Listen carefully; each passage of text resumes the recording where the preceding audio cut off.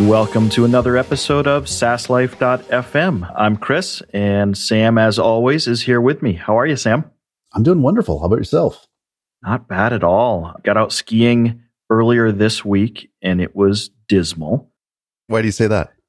Basically, just little white patch on the ground, kind of skirting through weeds, but I had to get out, avoiding dirt chunks and rocks.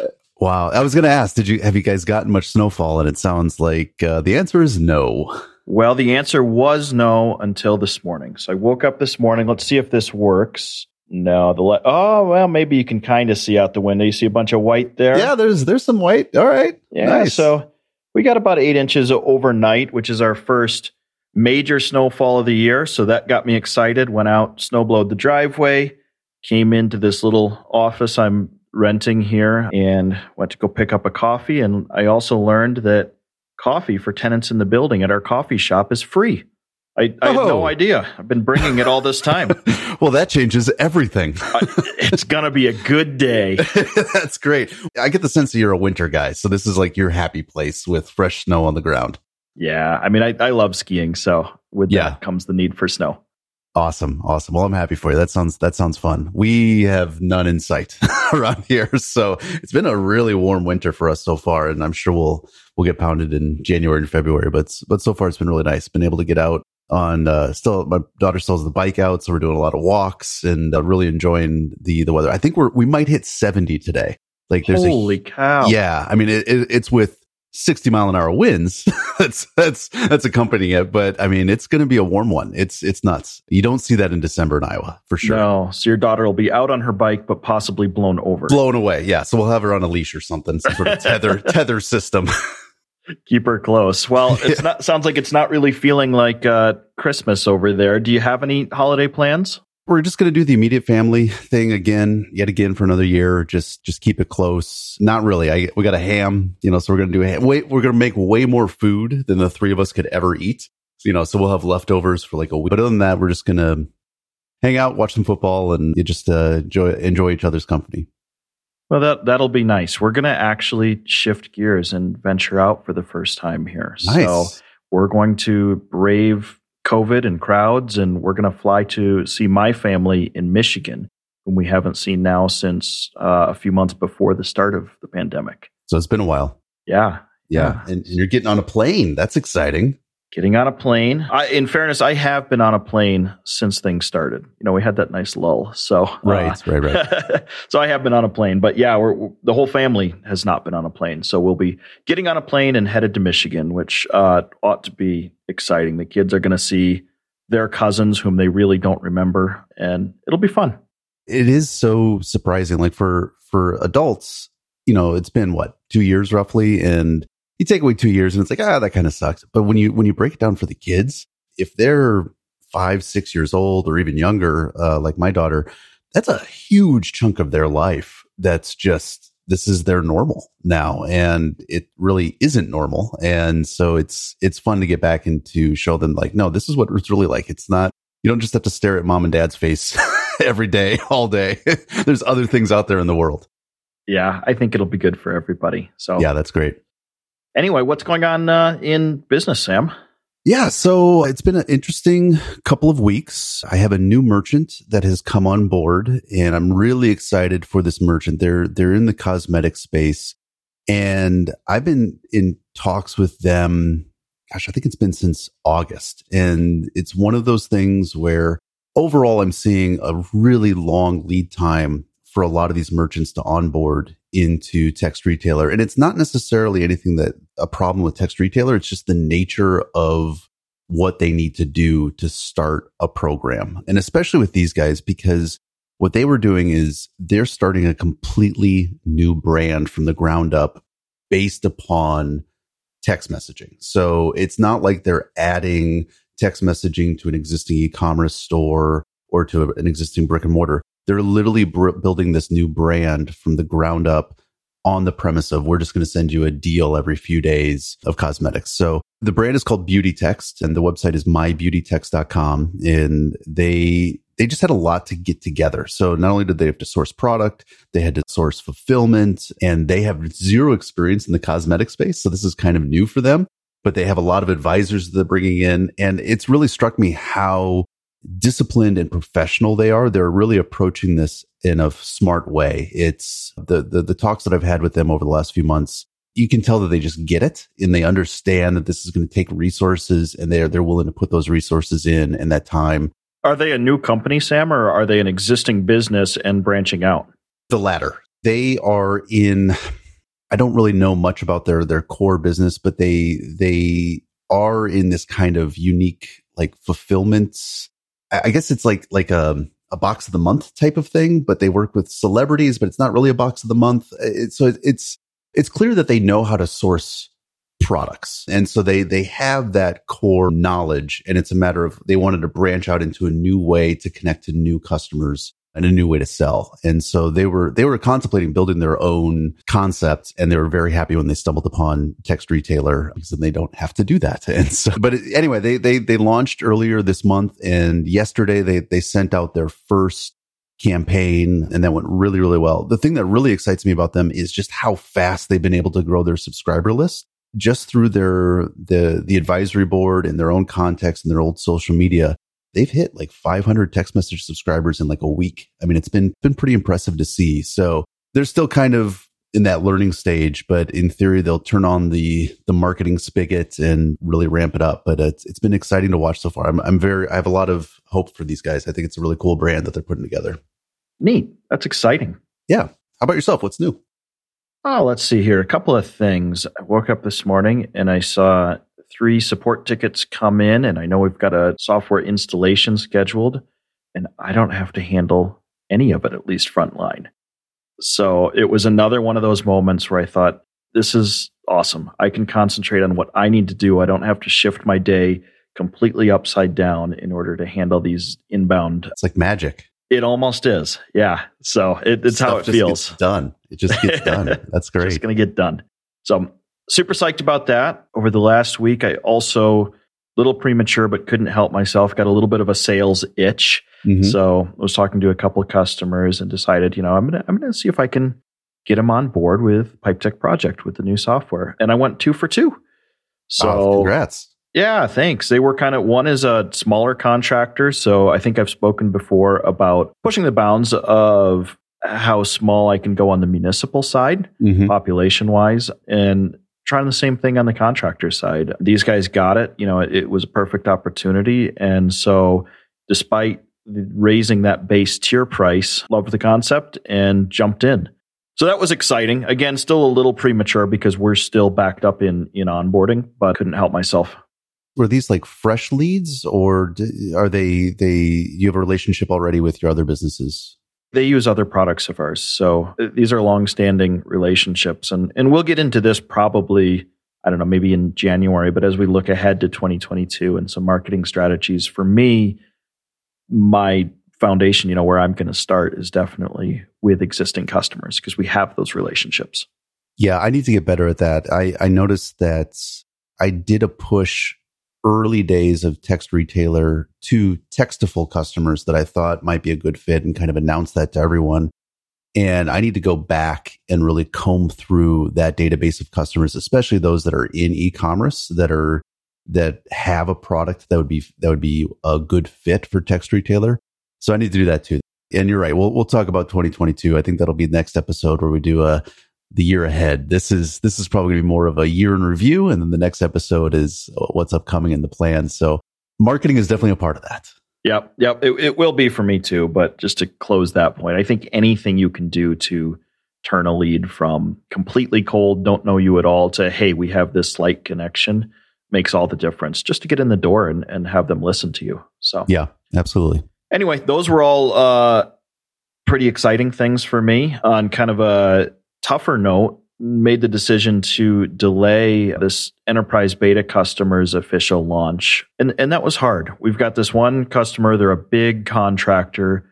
Love them, great relationship with them. They have a lot of trust in us, and they have the potential to be one of, if not our biggest customer.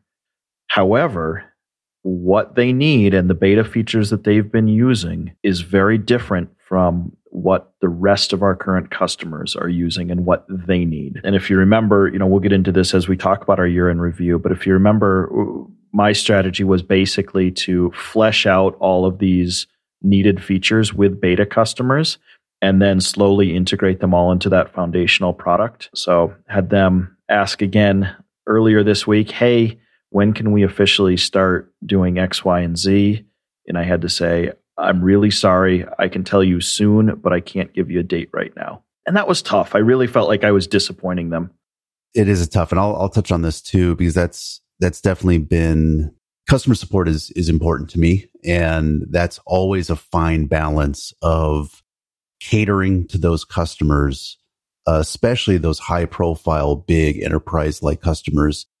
But on the flip side, you can't go off and build custom software that doesn't make sense for the rest of the platform. And that's a really tough balance sometimes. And sometimes the answer of no is the right answer. Yeah, as tough as it is, it's generally sometimes the best thing for the business. I hope so. Time will tell. In this case, we still fully intend to support this customer and support the features that they've been using. It's just not time yet. We had to prioritize other things. So tough call, but that was part of it. And otherwise, a pretty good week. Good. Great. Well, again, congrats on the new sales. And it's all, that's entrepreneurship though. It's always, you have pluses and then you have minuses, and it always seems to counterbalance each other. Very rarely have I seen a stretch of just like all good news all the time. There's always something that's gonna bring it down a little bit and bring it back down to reality. Got to stay humble. Yeah, absolutely.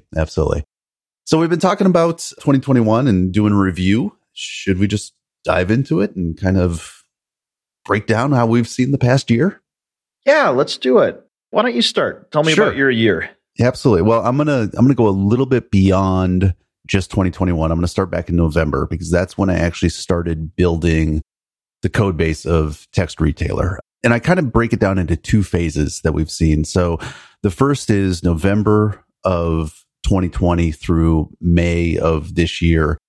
And that was really me off into a corner, just building my vision of what I thought Text Retailer was going to be based upon things that I've noticed in the text messaging space and just what the core product would need in order to, for lack of a better term, that minimum viable product. And first customer came on board. It was late April, early May, something around in there. So about 6 or 7 months after I started building. And since then, since that May time period, it really has been updates based upon merchant feedback. So there's been a little bit of marketing in there, building a website out, trying to, cater to those existing Textful customers, convert people on there, really get those beta merchants on the platform and start using it. And since then, it's just been having discussions with them, still building on features that I envisioned would be important, but it was really listening to those merchants, seeing what worked, seeing what didn't, and making changes to the software. So those have been the two phases. Just give you some updates on the numbers. So as of right now, I have 17 merchants that are on the platform. I've had 2 merchants that have churned. So at the height, I think we were at about 19 merchants. MRR is sitting at about 4K. So 4,000 a month coming in. And I'm not the greatest at setting goals or tracking, stats. I'll track them, but it's not like I set out this year and I'm like, I need to have this many merchants and this level of MRR to feel successful.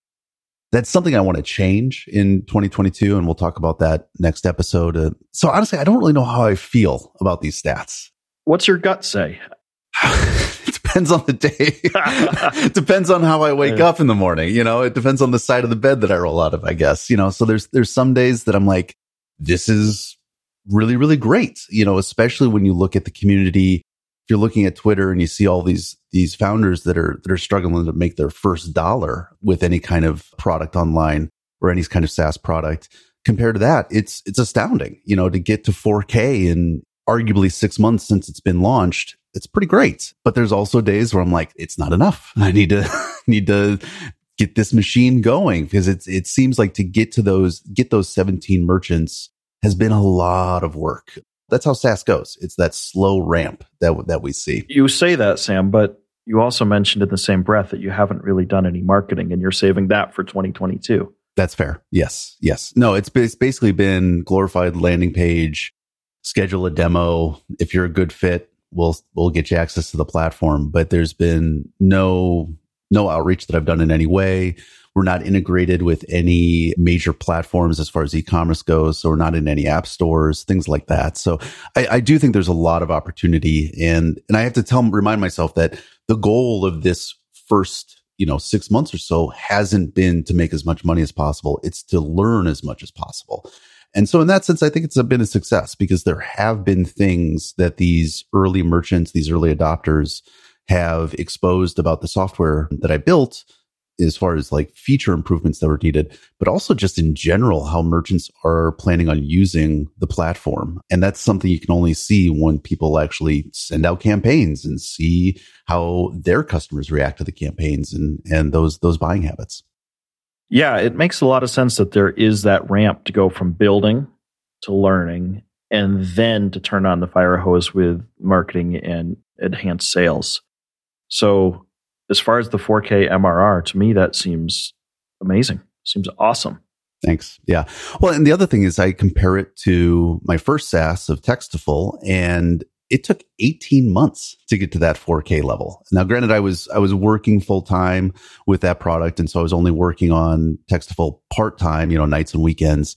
But still, 18 months is a long time to stick with something that for the longest time, it was just, it's beer money, and it was something fun to work on. And it took a while for it to turn into like a real business. And now it's what I'm, it pays all of the bills. I mean, it's what the family uses to support our monthly expenses, as well as gives me the freedom to go off and build something like Text Retailer. So, but yeah, and when you compare it to that, it's much, much faster. And the ARR, or the average, the ARPU, the average revenue per user on Text Retailer is almost 10x of what it is on Textful. So that also gives me a lot of hope that I don't need to capture as many customers in order to see the same success with pure revenue numbers that I did with the last platform, which is nice.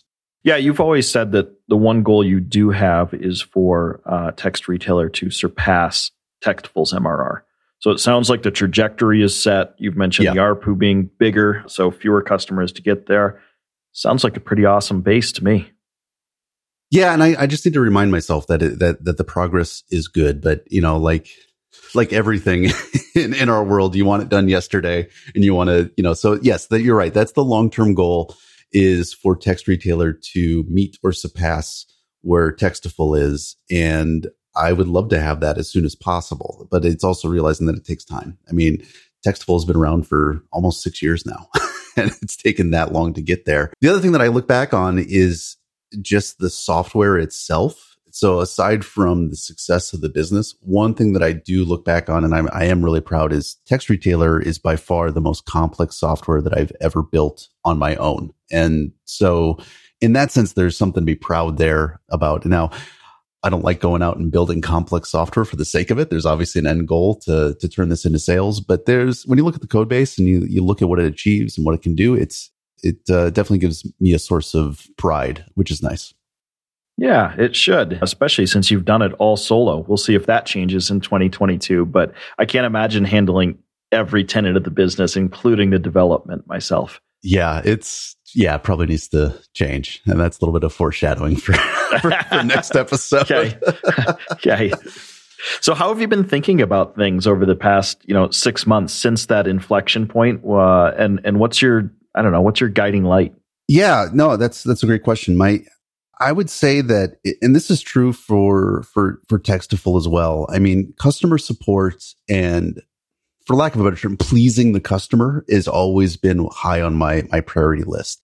And so I like to say that I follow the money in the sense that I will really want to focus on the needs and the features that are requested by my highest paying or highest potential customers. And so I look at the current merchants that I have on Text Retailer, and there's definitely some merchants on the platform that get it, that are my ideal customer that I would love to find more of. And so it's a matter of talking to them and saying, what's working, what's not. I love the phrase, if you could wave a magic wand, how would this software work for you? You know, don't think about the tool itself, but if you could just wave a magic wand, what would you like to see? What would the experience be that your customers have, whether it's through text message or something else?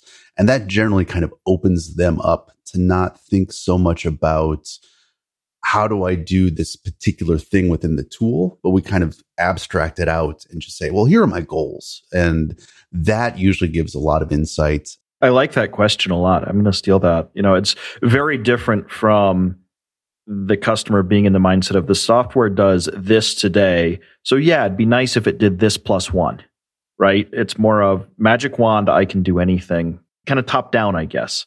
Yeah, very much so. And it also gets them out of thinking about the tool. You know, because a lot of times if they're staring at the software, they're like, well, I could do X, Y, and Z by clicking on this and then go into this section and clicking here. And they're so focused on, like you said, what the tool does today, when really, ultimately, they're using your software to solve a problem that they have in their life. So let's get a better idea of what that problem is, or fulfilling a wish, you know, that magic wand, you know, so it's fulfilling that wish that they have of here's how I'd like it to be. And then it's our job as the software providers, as the developers, to bridge that gap between where the thing stands today and what they're trying to achieve. Now, sometimes what they're looking to achieve is bonkers and just so out there and just not, or at least it's something that's nice, but not in the scope of what your software could do in any way, shape, or form. And you have to be careful not to, I guess, chase that path and realize when is something that a customer wants, when does it go from this would benefit everyone on the platform potentially versus what we were talking about earlier, custom software. And that's a challenge. And because you always want to balance that, keeping that customer happy while at the same time not running off on a wild goose chase that's not going to help you long term. You know, kind of a corollary to that I've seen as well is not just the software is never going to do that, but a customer who has this vision of doing something in a very specific way. Say, okay, you know, that's great. And that's great that it works for you. We can get you from A to Z, you know, Z being your ultimate goal. But our vision and what we think will benefit the most customers is a slightly different path than yours. And for some customers, that doesn't work because they have invested so much in thinking through their process and exactly how they want it done. But as you said, that leads you right into the custom software realm. Yeah. Yeah. And sometimes you introduce new ways of thinking that are breaking, you know, for a particular customer. A great example of this is when I had that big rewrite where I had to separate the product concept from campaigns. The downside to that separation is it's now kind of a two-step process. You have to go in, create a product first, and then you can distribute that product through a quick cart or a campaign or even in an email, you know, whatever you want to do. But it's that two-step process. And there were some merchants that are like, it takes me longer to send out a campaign before I just threw in the product into the campaign, sent it out, and I was done. And now it's this two-step process. Now, I've watched the videos of this particular merchant and how they're going about it, and they're kind of shooting themselves in the foot a little bit. So there's a little bit of a training aspect that needs to happen. But it's true, as you kind of develop the software, especially with these early adopters, they get used to using your software in a certain way. And in that first 6 months or 12 months, your software is going to be iterating and changing very rapidly for them. And some people just, that's tough for them to adapt to that change. The takeaway, and something that I think I had not thought of in this way that you mentioned, is not just breaking changes code-wise. You know, you're used to like a breaking change on an API or something, but breaking changes in terms of how somebody thinks. Yeah. That's cool. Yeah. I forget who said it, but I saw this once that customers don't dislike change.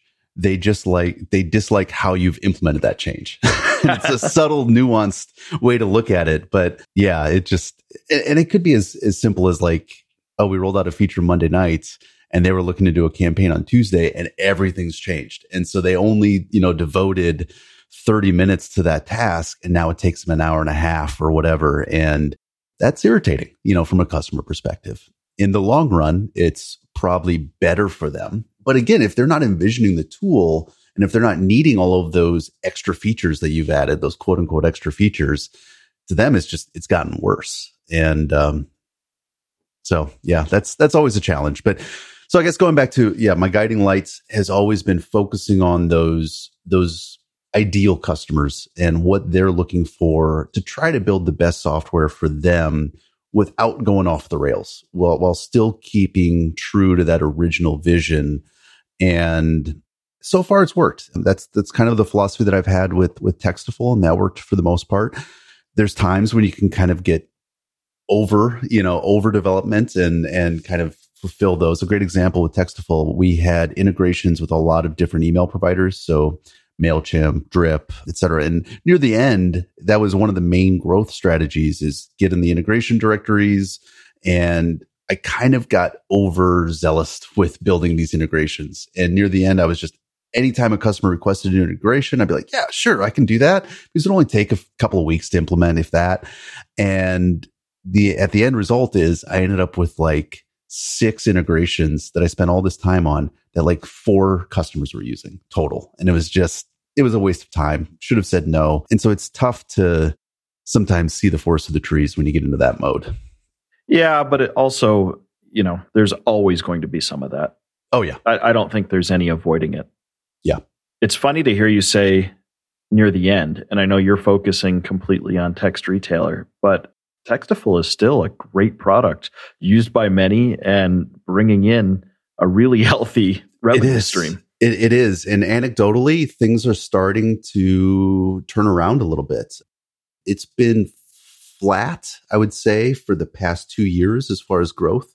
Part of that is I haven't devoted much time to it. But the other part is the main driver, the main customer base was public speakers that were capturing emails at conventions or, conferences, and those weren't happening. And so anecdotally, there's more activity that's kind of coming back, and it could have just be one of those things that it was COVID related and it could still keep on going. There's a whole deep dive of what I'm going to be doing with Textaful and the plans, future plans for that and what it is. But no, I've been pleasantly surprised at how well it's held up with very little attention.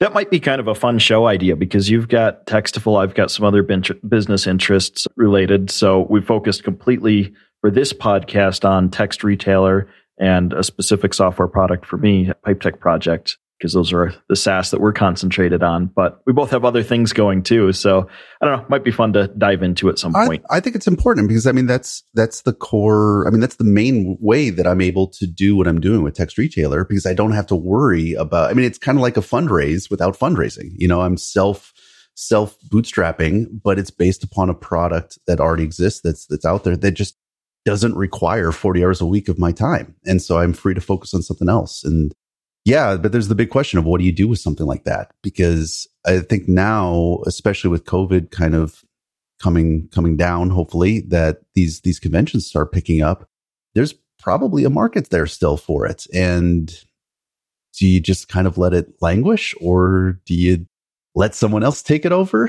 Dun, dun, dun. Dun, dun, dun. I don't know. So there's a lot of good questions about what do you do with those businesses? Because on one hand, they're relatively easy to keep around, but on the other hand, they are a distraction. Even though they might not take that much time off your week, it's still there in the back of my mind. There's something to be said for that freedom of just focusing on one thing at a time. There is. And your world is a little bit different than mine, because my products are all related. They really do work together as a suite. Some of them are, led by a partner company of ours, but at the end of the day, it's really a suite of products for us, where yours are 2 completely separate products. Yeah, they really are. Even though they both deal with text messaging, they're different use cases, completely different use cases. And I've been asked, can you combine them? Can you put them into some sort of the way that they talk to each other? I'm like, it doesn't really make sense. And so, yeah. It'll be fun to see. But for now, we're still looking back. We got a little foreshadowing there for 2022. And it was so funny to hear you start out with, I'm going to divide into these sections or these date categories, because I look at it the exact same way. I was really splitting my time and attention pretty evenly between Pipe Tech Project and some of our other products, maybe even less than evenly. Maybe Pipe Tech Projects was not getting my full attention. But come August, made the decision to go all in and really do what needed to be done to get Pipe Tech Project to a place where it could be successful. And I think, I look at that as a turning point for me mentally, and it's easier in hindsight to say I was kind of scared. I mean, we've got this reputation in the industry. I was coming off a decent exit, so I had built up a reputation that way. The other products are well respected, but man, it's a lot to live up to. And it's going to take a lot to get Pipe Tech Project to where it needs to be. I mean, basically being honest with myself and saying, what I'm doing right now is dabbling and not taking the risk I need to. It makes me feel good because there's no deadlines. The cash outlay is significant, but not really significant. And reputationally, I've got beta customers using it and testing it, but I'm not taking that risk either. And so come August was that moment where I said, do I want this or not? And decided I did. So that was my inflection point. That was my turning point. Did you see a point where it could have gone the other direction? Or you just kind of said, yeah, that was fun, but that's not really, I'm not going to take it to that next level. Was that really a consideration? I don't know that I would say it was really a consideration. I mean, I forced myself to consider that option. The option I was taking off the table was to continue doing what I was doing. Right. Yeah, that makes sense. Yeah. So I took that away and said, okay, what's the choice here? You either move forward or you stop, and stopping isn't an option. So that was basically it. Yeah, exactly. I mean, and I did try to consider it. I did definitely look at, okay, what would things look like if I just stopped? I mean, I could do that now, but I don't know. I'm a competitive person. I'm having fun. I didn't consider it super seriously. So going forward was it. And at that point, that was when I looked at ramping up hiring, making sure that we wove all these beta features basically into, pulled them back, developed that foundation so that we could actually grow forward. Yeah, it was a total turning point there. I feel like it kind of threw things into chaos because I went from managing the product in slow growth mode. It was just one developer and I, and we were kind of, working on it as we saw fit, to now I've got a couple different developers on board. I've got a customer success manager on board, and I'm actually devoting other resources toward marketing and spinning that up, etc. So it was definitely a big moment, and it definitely threw things into chaos because I went from having one project on Pipe Tech Project to 50 of them, and everybody needing something. That was fun, but definitely tough, definitely a lot more hours into it. It was exciting though. And, the hires have kind of stabilized. I mentioned at the beginning of the podcast, a couple of support tickets coming in that I don't have to handle. I'm going to actually jump on a call with our UX contractor after this call. So different set of tasks, but super stoked, and it's moving things forward at a much more rapid clip. And anecdotally, again, looking back, what was I thinking when I was just kind of plodding along? This product is huge and it requires so much. It was never going to get there if I had kept that pace. It's almost like you're talking to me right there. Yeah, I've had those thoughts. Yeah. I mean, you could be a little self-delusional, but you feel really good when you are that way. Well, but it kind of goes back to the situation where both of us were in early days. Is you have these other products that are paying the bills, and you're kind of in this comfortable state, and being comfortable is a tough place to kind of get that drive going. You got to really kind of dig deep to move that forward. It's when you're in that uncomfortable space of, hey, I gotta get some customers or I don't eat. That's a big motivator. Yeah, it's a privileged place to be. And I'm really thankful that I'm there. But at the same time, you're so right. And that's where it was so comfortable to just kind of play at this product development and not go all in. Right. So yeah, I guess protecting the ego. But here we are. So that was a huge turning point for me. I feel like the dust has settled after that inflection point, after the hires have been made, they've settled into their roles, but we're still left with a lot of projects that are ongoing, but I don't know. I'm trying to think of the right word here. I don't want to say half finished because of course they're half finished if they're ongoing, but that aren't getting the attention they need and aren't getting the systematic planning with the understanding that we can't do it all, So for example, we're trying to build out a little customer management platform because we have different customers using different products and we really need to bring all that together for our customers. That's an internal tool that you're building out? Yep. Internal tool because customer success is really struggling to say, okay, which customer are you? What products do you have? It ties into billing and making sure that's all running seamlessly. But all these little things that, I've started with it. I'm paying Retool $10 a month for their basic plan to make that dashboard. But is it really going to happen? And should I spend zero time on it and just say, we'll revisit this, at this date? Or should I continue to push it forward very, very slowly? And in doing so, take away from some of our other priorities. So kind of circling all the way around to things I'm looking to improve in the coming year, that systematic planning with ruthless honesty and cutting is something that needs to happen and could only happen at this point now that the dust has settled and I can look at the remnants of all the different projects we do have going. Well, not only that, but you have a better understanding of the capabilities of the team. And when I plan out my stuff, I'm just looking at my own bandwidth of what can I achieve. And I'm poor at that. I can't estimate that well. Everything's 2 weeks and it never is, that type of thing, let alone what your team can do as a whole. So it takes you time to understand as a leader, what are they capable of? How much can you put on their plates and realistically get done? And sometimes I love the idea of talking about internal tools. It's so easy to get caught up on building features for the product and improvements for the product. But sometimes you really have to plan in, we're going to take 4, 5, 6 weeks, whatever it is, to really nail this internal tool. And we're not going to do anything else, or for the most part, not anything else, because it's so important to the business. Because when a customer calls up, our customer service team needs to know who the heck are they and how important are they to the business and really have an understanding of what they need. So sometimes it's just a matter of planning out and putting that internal tool on the roadmap, as painful it is. Yeah, but also being really honest with where it properly fits on the roadmap. Because, if I look at just that push and pull, I've got that internal tool that desperately needs to be built.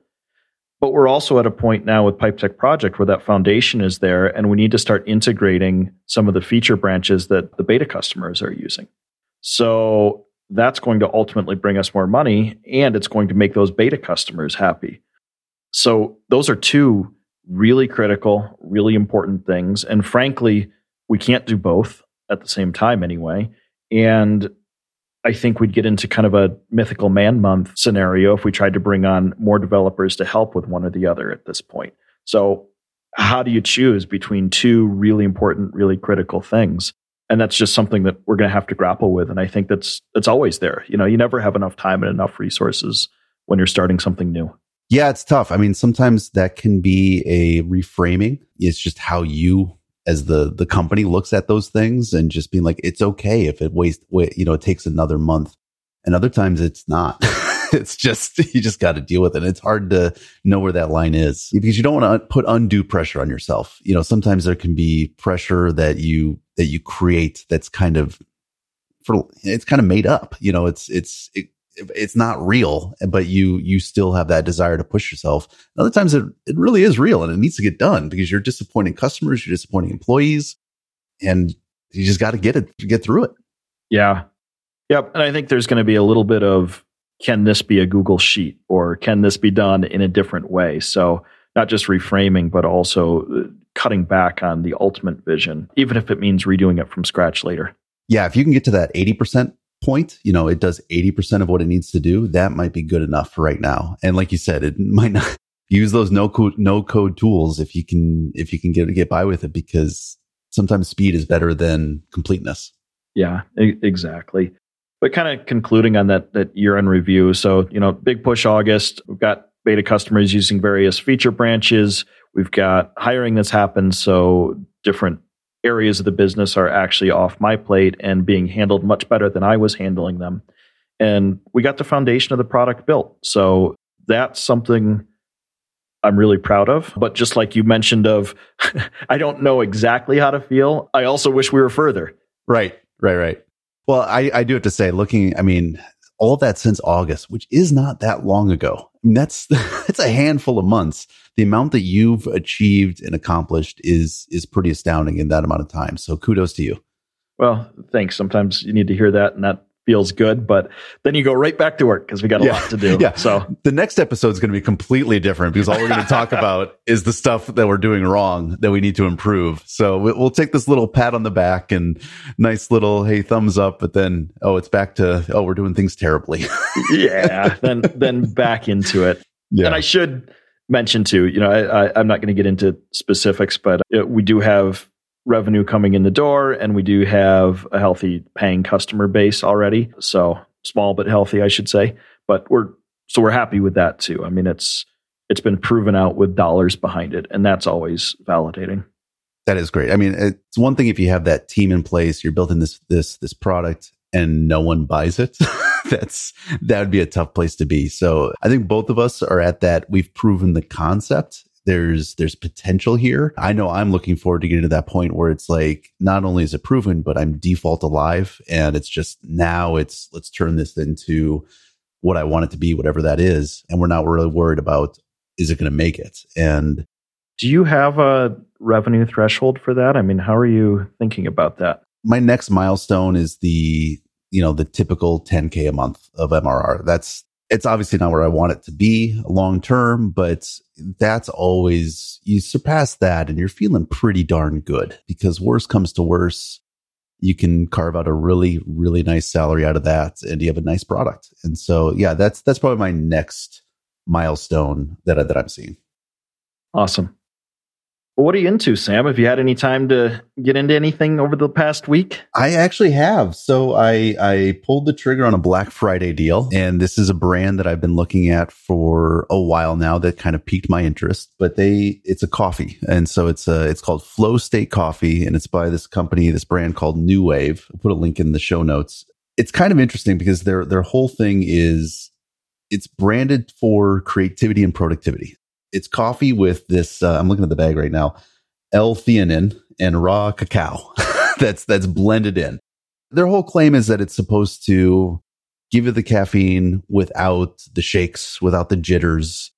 And I have to say, I've been drinking it for about a week or so, and it's just nice. It gives you this kind of even feeling. I don't know if it's because the caffeine is lower than what you're normally expecting, if it's these other additives, if it's the placebo effect, but it just feels good.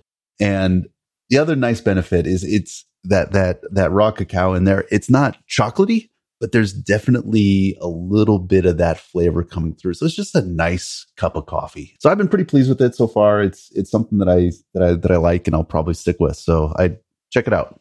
I'm going to have to try it. I actually have used L-theanine before, just as a supplement I use it for two things. One is to take the edge off if I've had a little too much caffeine. It will definitely mellow things out. Not medical advice, of course, but, right. But in my world, it tends to work. I also use it as part of a little sleep cocktail. Oh, nice. Okay. I'm a pretty poor sleeper and trying to improve that with all my biohacking. You're right.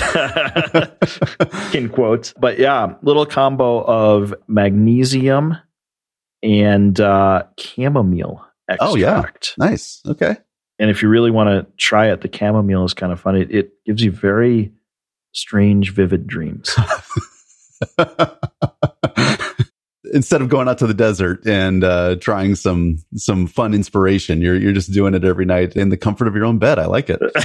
Something like that. And again, not medical advice, but that combo works well to knock me out. Well, let me know if you pull the trigger on this, because it'd be interesting to see what your readouts say as you're using. You can maybe do some, regular coffee one day and the New Wave coffee the next day, and see what it does for you and what see the what the Oura Ring says. Yeah, exactly. Lots of experiments planned. Yeah, but that combo is not what I'm into this week. I am into something that everybody knows about, but it still blows my mind when I look it up, and that is various repair videos on YouTube. No matter what you need done or what you need to do, you can find it on YouTube, and you can find some kind of very solid instructional video telling you exactly how to do it. My latest was my snowblower was kind of puttering, and I know nothing about engines at all, but YouTube pretty quickly led me to diagnose it as a gummed up carburetor. Oh, yeah. Again, yeah. I didn't even really know what a carburetor did, just that it was an engine. But it told me how to take apart my carburetor, fix my carburetor, all for a $2 can of carb cleaner. There you go. And in about an hour, I fixed the engine. So thanks to YouTube. And just a reminder, you can find just about anything repair-wise on YouTube. And that's a great use case, because when you have, 8 inches of snow on your driveway and you go to fire up that snowblower and it doesn't start, that's not a good feeling. Nope. But thanks to YouTube, I had mine ready to go, tuned up and carb cleaned. There you go. That's awesome. Well, I think that's about it. So I think we can call it. This is the last episode of the year. So 2021 in the books. We'll say goodbye, perhaps good riddance, depending on the perspective. But yeah, the next one we'll dive into 2022 and our hopes and our aspirations for it. So that'll be exciting to get into. Sounds good, Sam. Have a wonderful holiday, and I'll catch up with you next year. That sounds great. You as well.